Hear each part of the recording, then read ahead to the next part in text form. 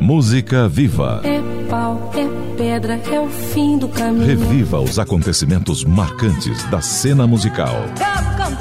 Galo cantou às 4 da manhã. Música viva. Com Joseval Peixoto. Paulinho da Viola. E quanto mais remo, mais rezo, pra nunca mais se acabar essa viagem que faz o mar em torno do mar. Meu velho um dia falou com seu jeito de avisar: olha, o mar não tem cabelos que a gente possa agarrar.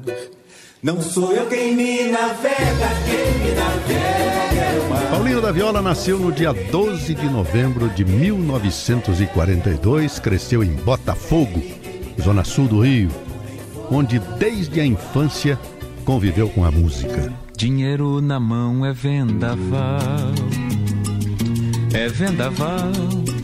na vida de um sonhador, Seu pai, Benedito César Faria, era violonista do grupo de choro Época de Ouro e funcionário da Justiça Federal. Paulinho acompanhou e presenciou grande parte da carreira musical do pai, incluindo as reuniões realizadas em sua casa, onde músicos de grande reconhecimento, como Pixinguinha, Jacó do Bandolim, costumavam passar o tempo compondo e tocando. Foi assim e nesse meio que aprendeu seus primeiros acordes de violão. Quando eu comecei, assim, no Zicartola, no Rio de Janeiro, não é? E me parece que o sinal, ele continua aberto para mim, né? Graças a Deus, felizmente, isso eu devo a esse público que tem acompanhado o meu trabalho, que tem divulgado esse trabalho também, não é? Assim, amigos e pessoas da imprensa também, que têm assim elogiado o meu trabalho, que têm acompanhado, críticos que têm acompanhado o meu trabalho.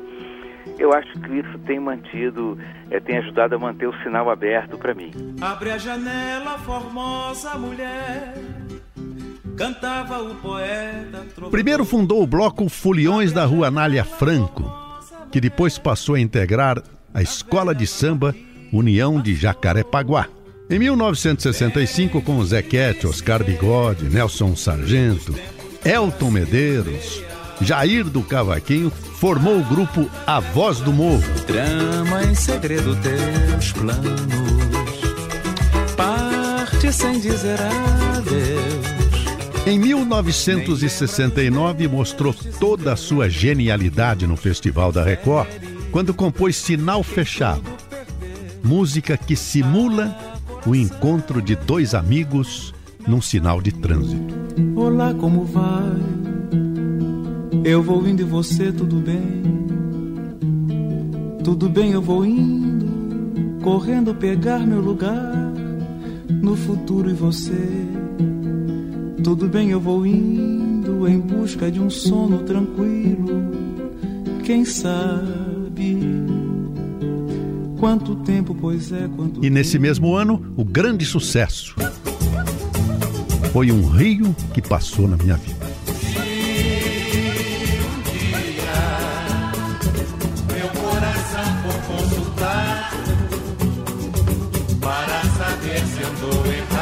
Paulinho da Viola. Você sabe o que é ter um amor, meu senhor, ter loucura por uma mulher